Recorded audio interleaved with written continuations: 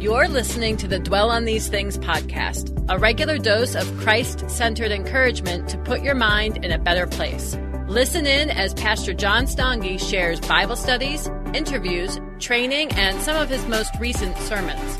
We're glad to have you with us today.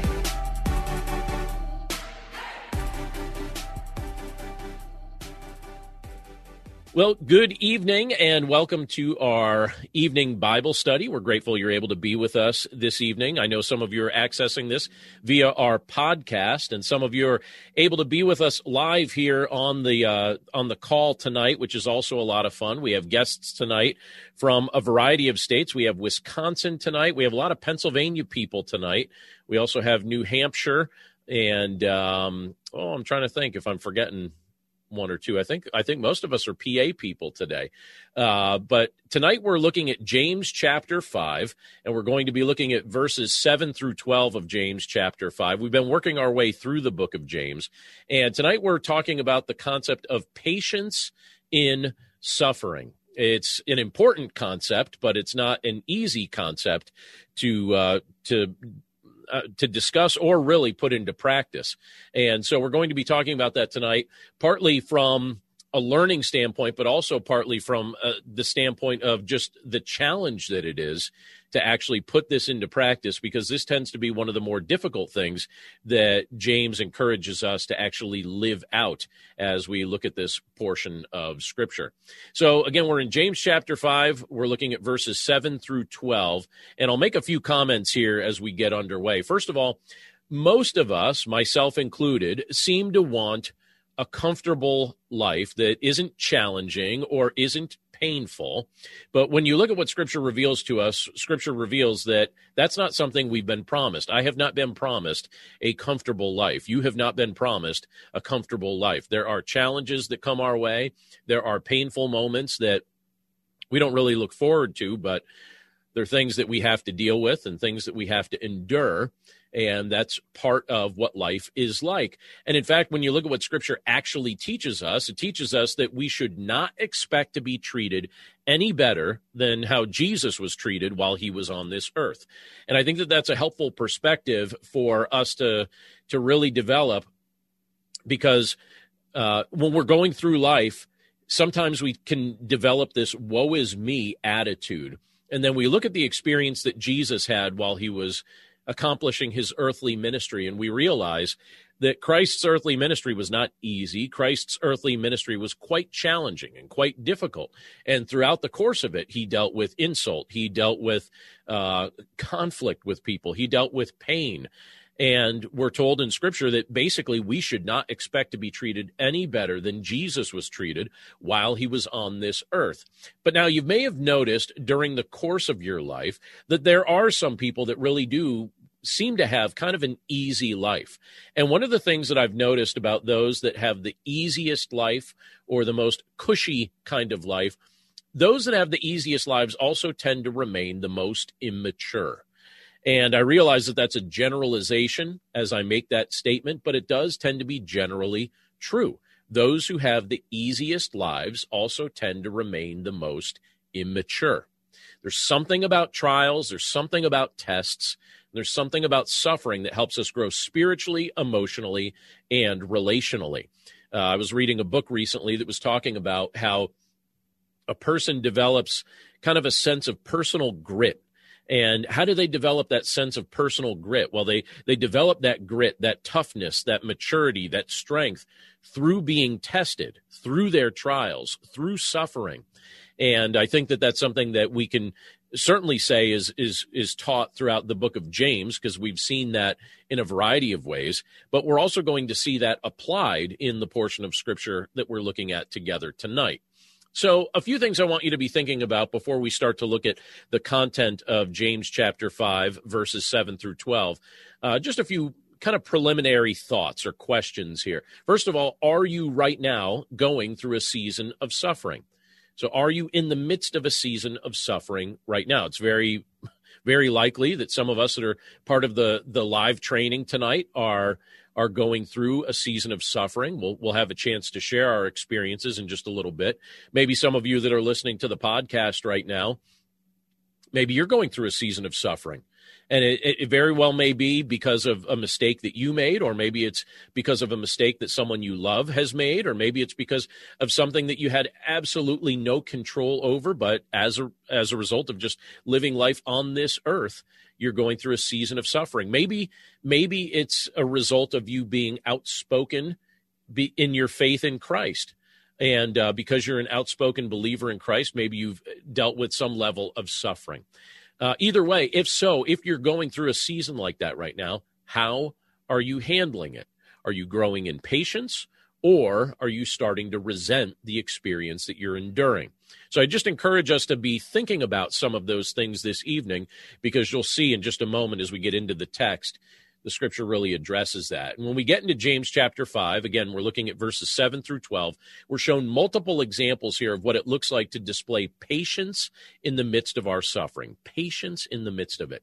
And I'm certain that you'll find the counsel that James offers here quite helpful if you choose to apply it. So let's take a look at some of the things that James brings up in this portion of scripture.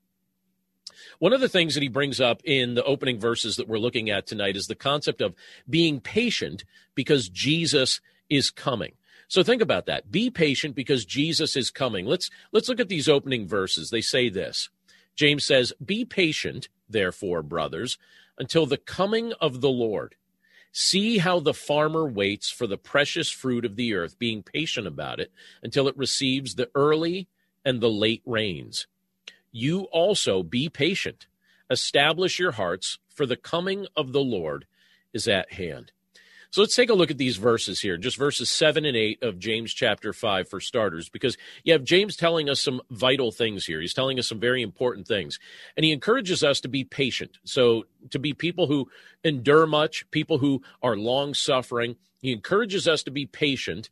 And again, you look in this context here, he's addressing believers because he says, therefore, brothers, right? He says, be patient, therefore, brothers. And he tells us to be patient because something is on the way. And what's the on the way thing that he's expressing here? He's telling us that we should be patient until the coming of the Lord. So he's reminding us that Jesus is indeed coming. So he's giving us something to look forward to. He's reminding us here of, the very thing that we should place our hope in, the very thing that we should rejoice in, the very thing that we should think about on a regular basis, if not a daily basis, the fact that Jesus is returning. And that's certainly something that as a believer in Christ, I look forward to. And I want you to keep in mind the context of the people that James is speaking to here, because when you look at the verses prior to this, you have James challenging those that had power in this world, those that were wealthy, those that had prestige, those that had power. And he was challenging them to be faithful in how they used what the Lord had given to them, not to rob people, not to be dishonest. But here he seems to be addressing those that deal with oppression, those who deal with suffering, those who are oppressed at the hands of those with power. And he's saying, be patient, brothers, until the coming of the Lord. Be patient because the Lord's coming. And one of the things that I think he's getting at with that is the fact that all things ultimately are going to be restored. All things are going to experience justice. One of the things that frustrates me most during the course of our time here on this earth is seeing people get away with unjust or dishonest things. It's very troubling. And when you see it take place, it's easy at times to feel powerless to do anything about it. And it feels frustrating. And when you feel like you're the person who's being taken advantage of, it's particularly frustrating. And that's the context that James is speaking into. He's talking to a group of people who feel like they're being taken advantage of and treated poorly. And he's reminding them that the day is coming when Jesus is returning, and he's going to right every wrong, and all truth is going to be brought to light, and all falsehood is going to be brought to light. And he's going to bring restoration where people have ultimately tried to hurt other people or bring decimation. And James gives an example here that many of the people in his original audience would certainly be familiar with, and I think most of us would find this to be a very familiar thought as well. But he talks about farmers, And he says, as an example of patience, he says, see how the farmer waits for the precious fruit of the earth. So you have a farmer taking care of the land, making investments in the land, planting things, watering things, fertilizing things, caring for things, watching out for pests, doing all the things that a farmer has to do in order to produce a crop. But he says, see how the farmer waits for the precious fruit of the earth, being patient about it. One of the things that we have along the side of our house, we don't have a large garden, but we have a small garden. It's a raised garden that I built for my wife a group of years ago. My sons and I, we built it for her using just a spot along the side of our house that wasn't being used for anything else. And I don't spend a whole lot of time on it. I take care of other things outside. But one of the things after building that, my wife truly enjoys gardening and planting, and she just takes such delight in what comes out of that ground. And she checks on it all the time, and she goes out and she looks at it and she gets excited about it. But at the same time, she's being patient, looking forward to what's coming next. And we're encouraged to have the mindset of a farmer, the mindset of a gardener, we could also say, and to be patient about what's coming, to be patient about the fruit of what the Lord is ultimately going to do. And again, James is saying here, see how the farmer waits for the precious fruit of the earth, being patient about it until it receives the early and the late rains. And he says, you also be patient. Now, I realize that our mics are off right now, and, in just a few moments after we finish our teaching time here, please, by all means, feel free to comment on this. But I would suspect that many of us on the call tonight would confess that being patient is not something that we necessarily feel strong at.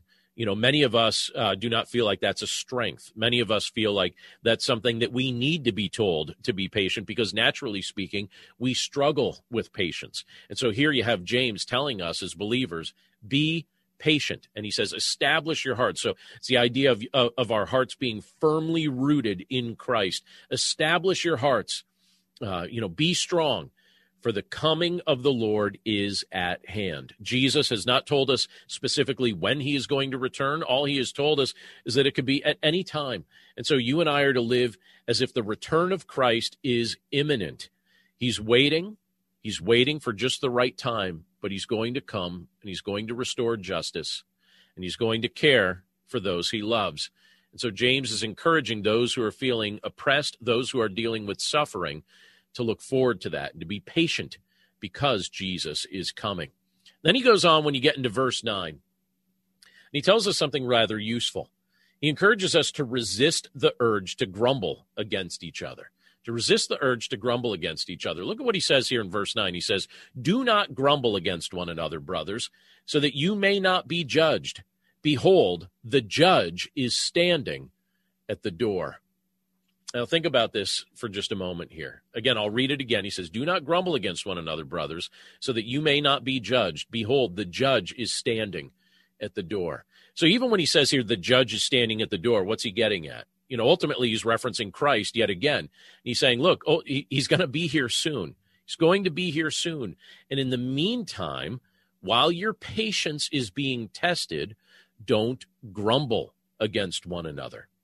I will confess to you, and no one has to confess this if they don't want to, but I'll confess just for myself, that when my patience is being tested, it almost feels like steam is building up inside of me. And it seems like one of the easy outlets for that irritation is to grumble. So maybe I can grumble against somebody that I think is deserving of receiving the grumbling, or maybe I can grumble against somebody that's not deserving. I'll tell you who often tends to be a recipient of grumbling. It tends to be somebody in your life or my life who we know will love us even after we grumble against them. One of the things that I've realized through the years of being a pastor, there's a couple of us that are in vocational ministry that are on the call here, and I'm sure the other guys probably have the same thought or something similar. But one of the things that I've noticed through the years is because people know that I genuinely care for them, and because people know that it's my goal to display a Christ-centered heart and a Christ-centered attitude toward them, sometimes I have been the recipient of grumbling that isn't really necessarily targeted at me, but I become the recipient of it because I'm a safe person to grumble at. And I notice that I do the same thing to other people. Sometimes I find myself grumbling, and it's not even so much the people that we would say deserve to be grumbled against, if there is such a category of people. It's usually the people in your life that are the safest, that you know will love you, even if you irritate them, that we end up grumbling against. And here you have James saying, don't grumble against one another. It doesn't serve any good purpose. Don't do it. You know, you're going to be tempted to do it, especially when your patience is tested, or when you're hurting, or when you're going through just a season of suffering. You're going to be tempted to snap at somebody who doesn't deserve it. Don't grumble against one another. And he says, so that you may not be judged. Behold, the judge is standing at the door. Typically, what are we doing when we're grumbling against somebody? We're expressing judgment against them. We're expressing condemnation toward them. And he's saying, that's not our job. You're not the judge. I'm not the judge. The judge is standing at the door. Christ is returning. It's his job to make these determinations. It's not our job to judge one another. And so he's saying, don't grumble. It's a form of judgment against another person. And usually what we end up doing when we're grumbling against somebody is we try and elevate ourselves against them. We're not comparing ourselves to Christ, and we're not comparing them to Christ. We're just basically saying, I'm better than you in this particular area, or I do something better than you in this particular area. And it's a form of condemnation, and it's a form of judgment, and it's not healthy. And so James is saying, don't do that.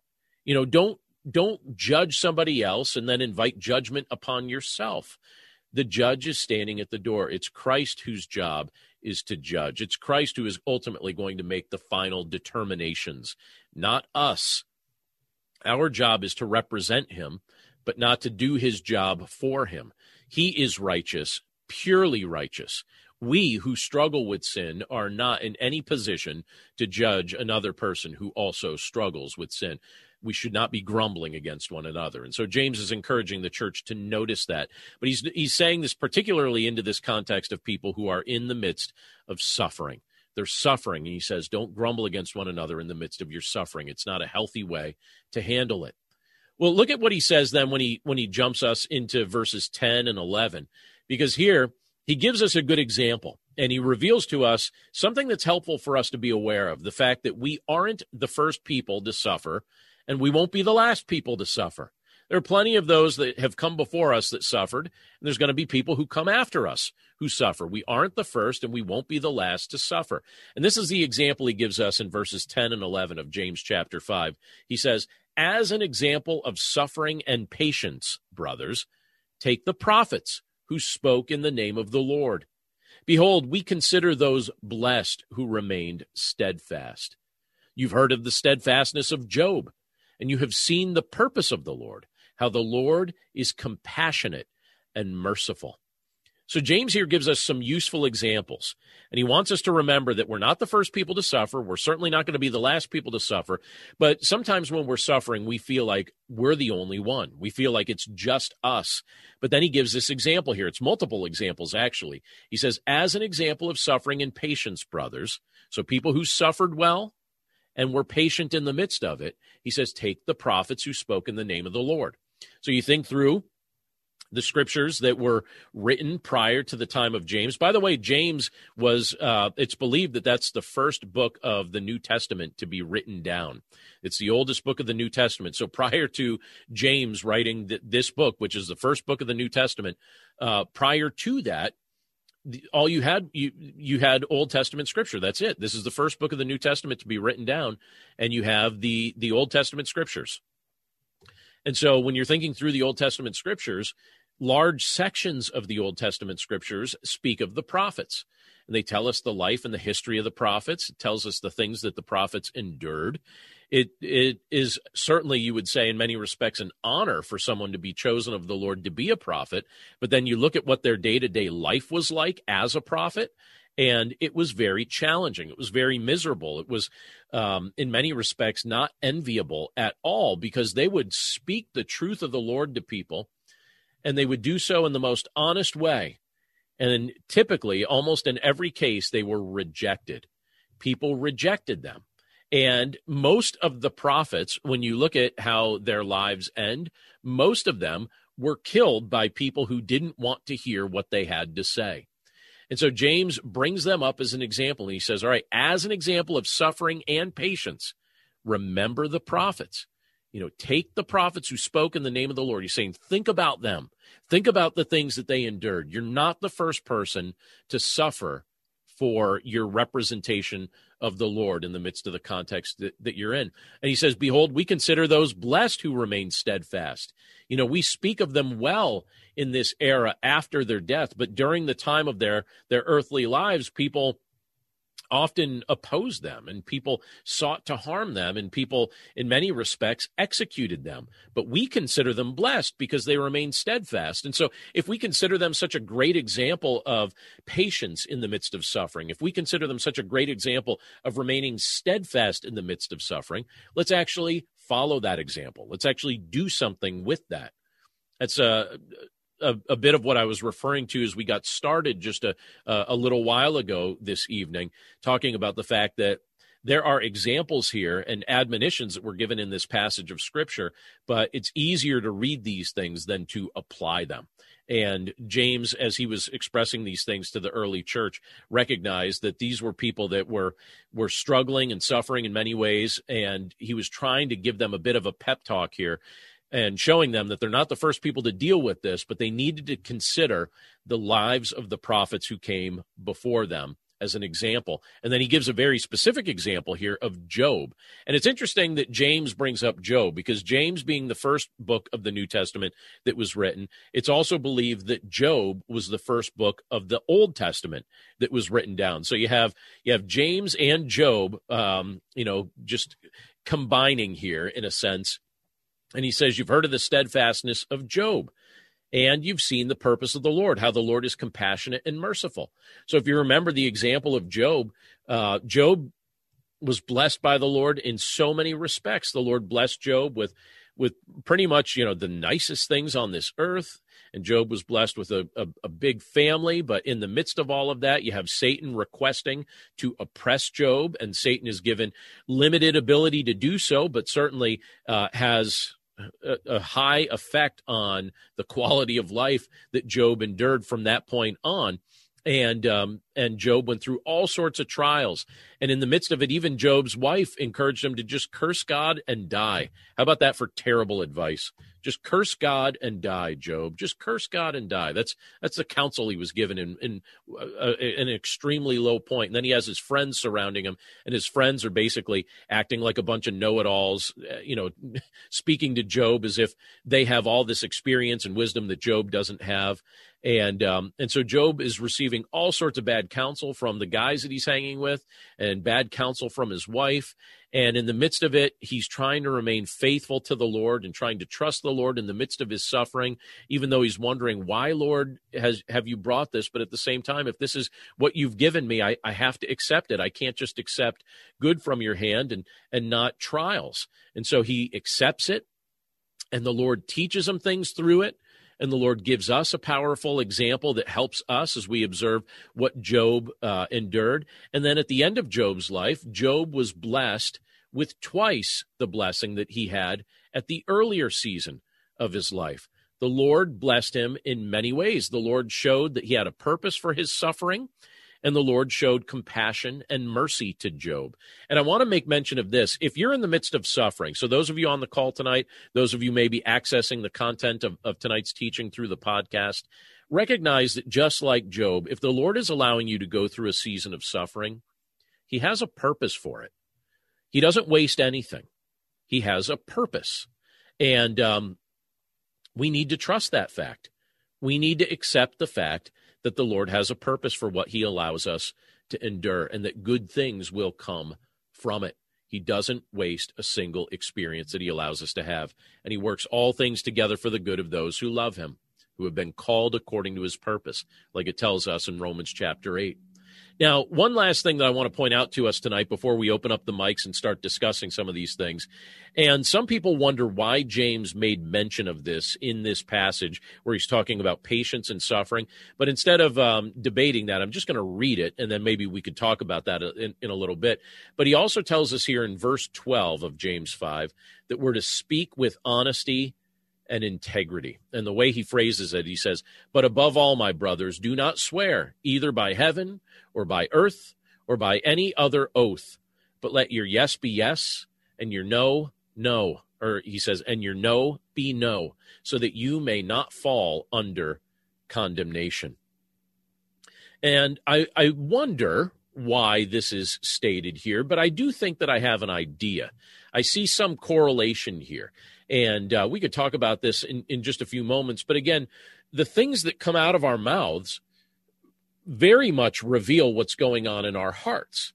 And so here James is challenging us to be people who speak with honesty and speak with integrity, and to be people who, if we say something, that it doesn't have to be accompanied by an oath. It doesn't have to be something where we invoke the name of God for someone to actually believe that what we're saying is true. He's saying simply be a man or a woman who conveys a yes that means yes and a no that means no. Be somebody who spends a lifetime building a reputation that you speak with honesty and integrity. In fact, Jesus references this in the Gospels as well. Jesus tells us that we're to be people who have a yes that's yes and a no that's no, and to not be people that are duplicitous in our speaking. Our speaking is one of the things that gives us the opportunity to represent Jesus Christ. And when Jesus speaks, we trust what he says because we know that there's no deception in his words. There's no exaggeration. There's no trickery or anything of that nature. And when we're speaking, we should follow the example that Christ has given us. Our yes should always be yes. Our no should always be no. When people hear us speak, they should be able to understand that we speak with honesty and integrity.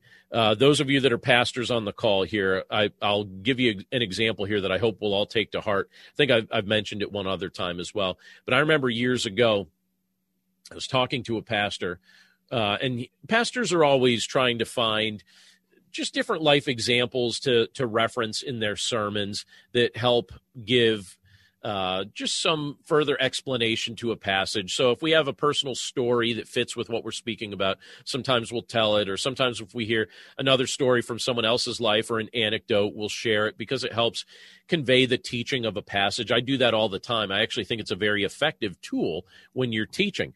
And one particular pastor confessed to me, he was a pastor that's he was old enough to be my dad, and he confessed to me at one point. He said, "Yeah, if I don't have a personal experience that fits with what I'm teaching on, I just make up a story." And I remember him telling me that, and I was like, "You just make up a story? You just make it up?" And he said, "Yeah, I just make something up that kind of fits." And in my head, I thought, that sounds like a bad idea. That sounds very dishonest. And I always thought to myself, well, what if somebody asks you about one of these made-up stories and you don't remember the story that you made up? And I always kind of had this feeling that somehow that would come back to bite him. And eventually it did. And he developed a reputation in his church where people stopped trusting what he was saying from his pulpit because they started to realize that he was making stories up. I think truth always comes to light. And this guy was just making stories up. I think in his mind, he thought he was doing something useful and helpful because he was using that as a teaching tool. But I think he should have told people that it's kind of like this. It's kind of like this kind of story, or kind of like this, and not try and pretend that these were actual things that had happened in his life. And eventually, I think it really diminished his ability to teach and lead in his context because people no longer trusted that he was speaking with honesty and integrity. And so for us, as we're conveying truth, as we're interacting with others, as we're sharing about our walk with Christ, we need to be people who have a yes that means yes and a no that means no. And if something comes forth from my mouth or your mouth, people should be able to trust with confidence that it's accurate, that it's true, and that they don't have to wonder if maybe you're lying or maybe you're telling the truth. I have some people in my life that I wonder that all the time. I wonder, are they telling me the truth? Are they lying? I'm never really sure. I always feel like I have to verify it. Well, I think for us as believers in Christ, people should not have to have that feeling. And here James is kind of recognizing the fact that the things that we say things are going to come out of our mouths, just like he talked about grumbling. Well, speaking about a variety of things. Things come out of our mouths when we're in the midst of suffering. Sometimes that's the way we tend to vent. And so he's encouraging us, if you're speaking, if you're saying something, let your yes be yes and your no be no, so that you may not fall under condemnation. Now, I'm going to pause my screen share here so I could bring everybody up on the screen again. So get ready. We're all going to come up on the screen here in just a moment. I'll also make mention, for whether you're on our call live tonight or if you're listening to the podcast, I'd invite you to stop by our website, desirejesus.com, where you can find a whole bunch of resources. Right now, I actually have a free book available there called The Mind of Christ, and it's all about thinking with the mind of Christ. You can download it for free. You'll see a link to it right at the top of the homepage at desirejesus.com. And by all means, grab a copy of that if you don't already have a copy. But I'm going to bring everybody up on the screen here, and I'm going to stop my screen share. All right. Good to see everybody's faces again. Hopefully you can see my face, and I can see your faces here. And I have a few questions for us to get our discussion time underway. And these are all things related to some of the things that we were just looking at from that portion of Scripture. But let me start off with this one. This was something I was thinking about a lot as I was preparing for tonight. And the first question is this: what impact does your knowledge of Christ's return have on your daily outlook? So think about that for just a second. You know, James was talking about the fact that Christ is returning. Christ is going to come. So how does that impact your daily outlook, knowing that Christ has promised to return, where he's going to right every wrong, where he's going to ultimately accomplish what he's promised to accomplish? How does that impact just your daily life, your daily outlook? What do you think about that? Who wants to go first for us tonight? Who's brave? I don't see any mics unmuted yet, so somebody's got to bite. Who's going to bite? I'll bite. All right, Ian, thank you, Ian. We always need someone to break the ice, so thank you for being willing to do that. Was Renee nudging you too? Was she like, come on, Ian, come on? Actually, no. No, she was. All right, fair enough. All right, what do you think, Ian? What's your thought on that? Well, I think that particularly when you look at a lot of the injustice in the world, it is helpful to, when you see evil deeds occurring and people benefiting from them, it helps me to take a step back from sort of the anger that builds with that, knowing that eventually they will face judgment from Christ. And the more I read the Bible, the more that is hammered in. The fact that you don't have to be the one that is the justice giver, right? You know, the fact that I don't know, Ian, if you ever wrestle with this. Do you ever wrestle with the thought that you have to right the wrongs in some way? Oh yes, yeah. It's hard because oftentimes you feel like you have no control over the situation, and so it gives solace knowing that God is in ultimate control. Yeah, and I think that's what James is trying to get at there too. You know, he's really trying to give us hope that the Lord is not absent from what's taking place. He sees what's taking place. And right now we deal with all sorts of issues and all sorts of problems and all sorts of injustices. But Christ is coming soon. He's going to right the wrongs. Anyone else want to chime in on that? I have to say, just from a personal experience, I mean, it really does help my heart in a good way to just reflect on the fact that Christ has promised to return. The fact that what I see at present isn't the way it's always going to be, that it's going to be better. Anyone else have a thought or an opinion on that? What do you think, Don? I would have to say it helps me to, put things into perspective or to prioritize, because the stuff that may be so super important that I have to get done is so urgent today. in the light of eternity, in the light of Christ coming back, it kind of relieves some of that anxiety, stress, the overwhelmingness that I can get into in my head. Kind of gets relieved. I get peace. I have joy because I know he's coming. And I say it a lot. Every single day that goes by, I'm one day closer to either him coming back or me going to see him. And I have to say, for me, like, that's kind of what keeps me going. Yeah. It contributes to your hope. Your daily hope. That what you were just saying there, it was something I was thinking about this morning. I was just looking at the clock go by, and I looked up at the clock, and it was an hour later than from the last time I had looked at it. And I thought, wow, that's another hour closer to the return of Christ. It's another hour closer to when I see him face to face. All right. Here's another question for us. I'm intensely curious about your answers to this question. And I alluded to this when we were kind of teaching through the scriptures there a few moments ago. But, well, let me ask this even before I ask the question. If I asked you, does someone come to mind when I say, is there somebody in your life who tests your patience? Raise your hand if you can think very quickly of somebody. I know. Did you notice how quickly my wife's hand went up? Do you see that? That was very quick. Oh, that's right. Yeah, I see another hand down there. All right. Okay, hands are up. So we've all got somebody we can mentally envision that person's face in our mind. So my question related to that is this. What helps you stay calm and level-headed when you're tempted to grumble against those who test your patience? What helps you to stay calm and level-headed when you're tempted to grumble against those who test your patience? What do you think? Don, go ahead. This is just something that I was just dealing with moments before we got on the call, and not to go into the person, but I felt this as you were doing your teaching also about patience, and patience being the first thing that it says, in 1 Corinthians chapter 13, with love is patient, and knowing that we're called to love God, love people. Patience being the first thing in that, and probably the last thing that I, have as a blessing. It's almost like when I am weak, he is strong. So my patience comes from the Lord, the love. And so I see it all the time. It seems like everybody he brings into my life. We all test your patience. Is that what you're saying, Don? Pardon me? We all test your patience? Is that what you're about to say? Well, in the ministry aspect, when somebody comes and they're in need, they're new in recovery, or they come to the church, and you know how we are as fleshly beings. It's all about us.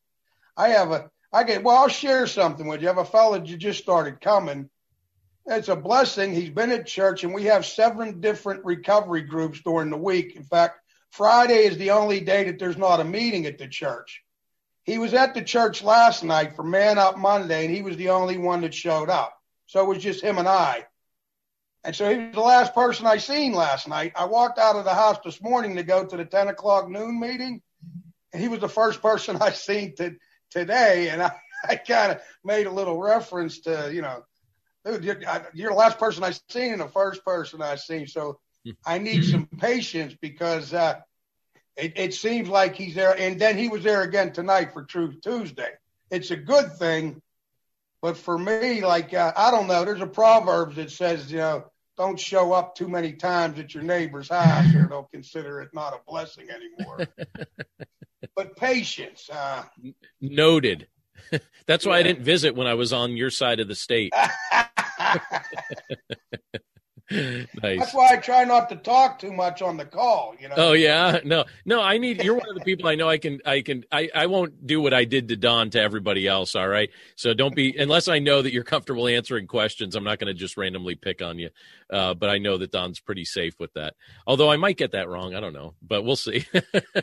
Yeah. So that's some good examples, right, Don? Yeah.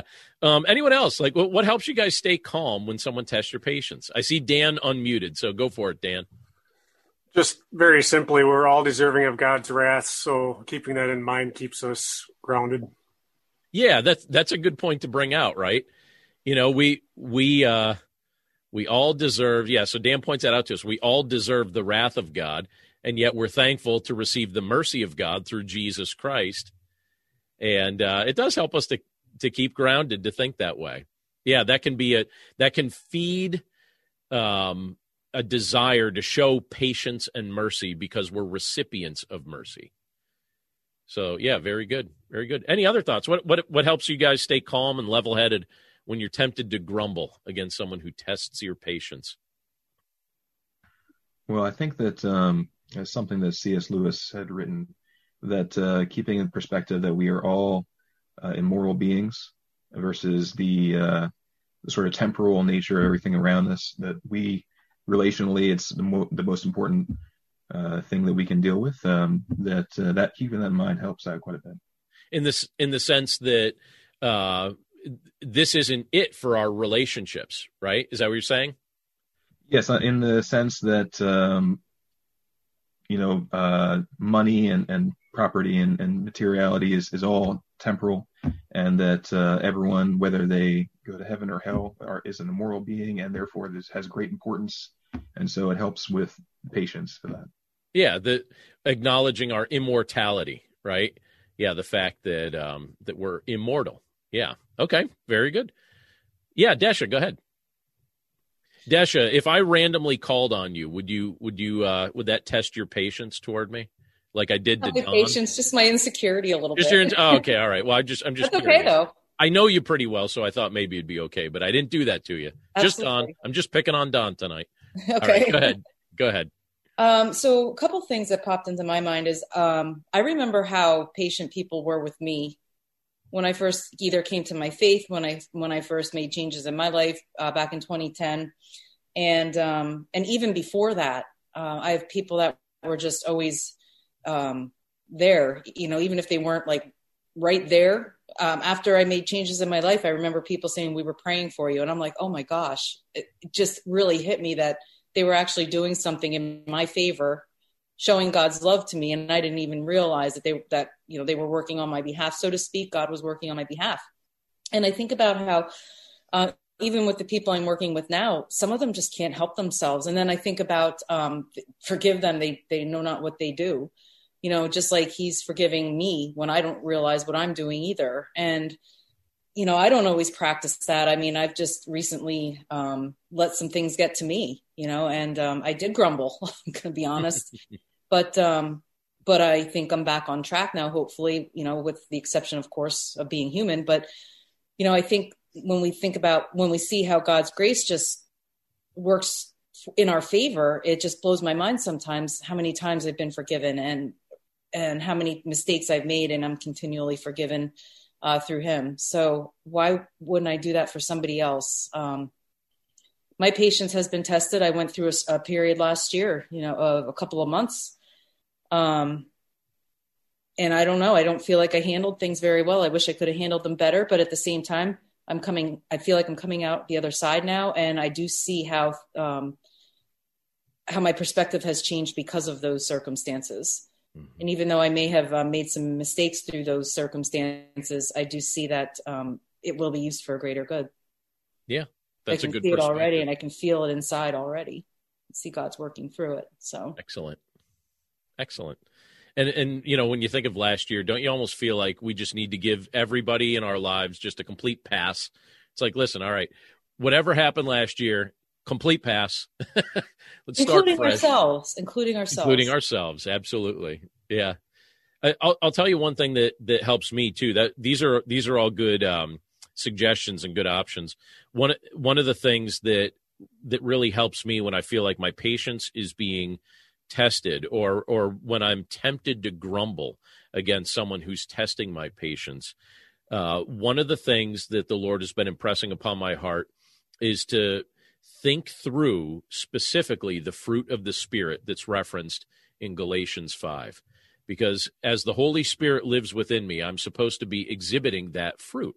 as his fruit is lived out in my life, that's one of the ways in which Christ is seen in my life. And so I think to myself, all right, is the fruit of my flesh being displayed in this moment, or is the fruit of the Spirit being displayed in this moment? And when I phrase it that way in my mind, it really does have a positive impact. If I can think about it in time, if I can think about that in the moment, it really does have just a positive impact on how I interact with others, because, admittedly, there's people in my life, and I know there's people in your lives that can test our patience, and we can be tempted to grumble. And I don't want to do that. I as best as I can, I want to use my words to glorify Christ. But boy, that's a hard one to put into practice, because it's so easy for me to grumble, and I'm sure it's so easy for just about any of us to grumble.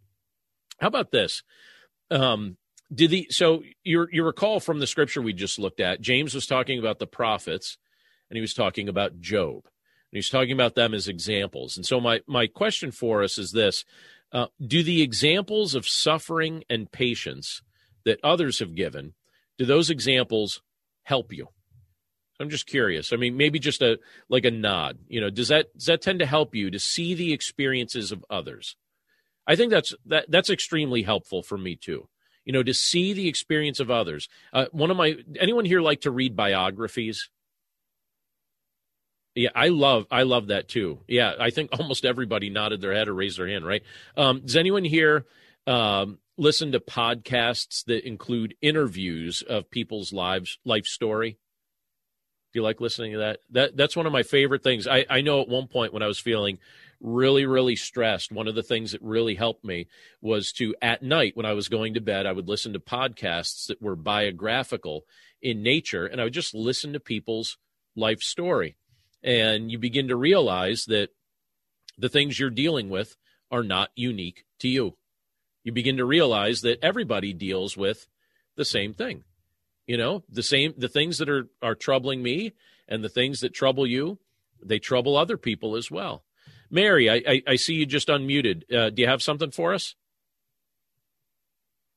Maybe that was an accident. I'm not sure. Okay. Well, my follow-up to that is this. Why do you suppose, so with that in mind, like the idea of examples, why do you suppose James encouraged us to remember Job? This is Job, because Job had everything taken from him and tried to apply his fairness and what God's fairness should be. And he didn't understand or have a greater understanding of it. And God helped make that clear for him. And then he had a greater forgiveness for what he had done and how he would live. Yeah. And Joe, do you find yourself kind of in that same spot where you kind of develop a greater appreciation for what God's doing in the midst of times of suffering? Just to understand that I can understand, and that it is, bigger than humanity. Right. Yeah, it's sometimes hard for us to wrap our minds around. We wonder, and maybe, have you ever prayed that way? Lord, what are you up to? What are you doing? Yeah. Yeah. I've prayed that many a time. Yeah, absolutely. Thanks, Joe. Any other thoughts on that too? I mean, what do you think? Like, what's James trying to get at as he brings up Job? I mean, we've talked about it some, but what do you think the core message he was trying to get across there might be? Maybe even an example of choosing to praise God amidst the trials, because it seems like Job doesn't succumb to the advice of those around him to abandon that. Like, he continues to, say, regardless, I will choose, and that sometimes it is a choice. We don't feel it, we don't understand. So the emotional part isn't there, but like Job chose to still glorify God in the midst of it. Yeah, that's a good point to bring up too. Making the right choice regardless of how we emotionally feel. That's something just worth pausing on and just kind of thinking about for a second, because we don't, at times, like when you think about what gets us in trouble most in life, well, sometimes it's reacting in an emotional way instead of looking at something and saying, okay, you know what, Lord, I'm going to choose to do the right thing regardless of how I emotionally feel right now. I'm going to submit my emotions over to your lordship. I'm not going to try and be Lord of my emotions right now in this moment. Good.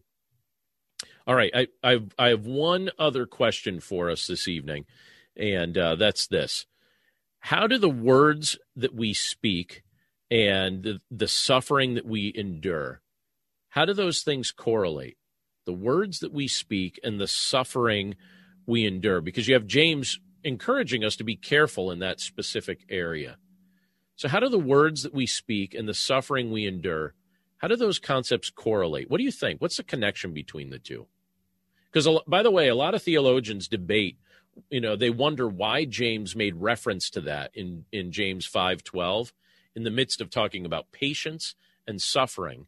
And then he starts talking about the words that we speak and our yes being yes and our no being no. And some people wonder, why is that here? Why is he saying that here? Does this fit with what he's talking about in these paragraphs? So what do you think? Do you see a correlation between patience, suffering, and the words that come out of our mouth? I think when we're suffering, it can be the hardest to be careful of the words that come out of our mouth. And so maybe, let your yes be yes, your no be no. Maybe it's indicating like a intentionality of the way you choose to verbally frame what's going on in your life or what you talk about or the way you talk about it.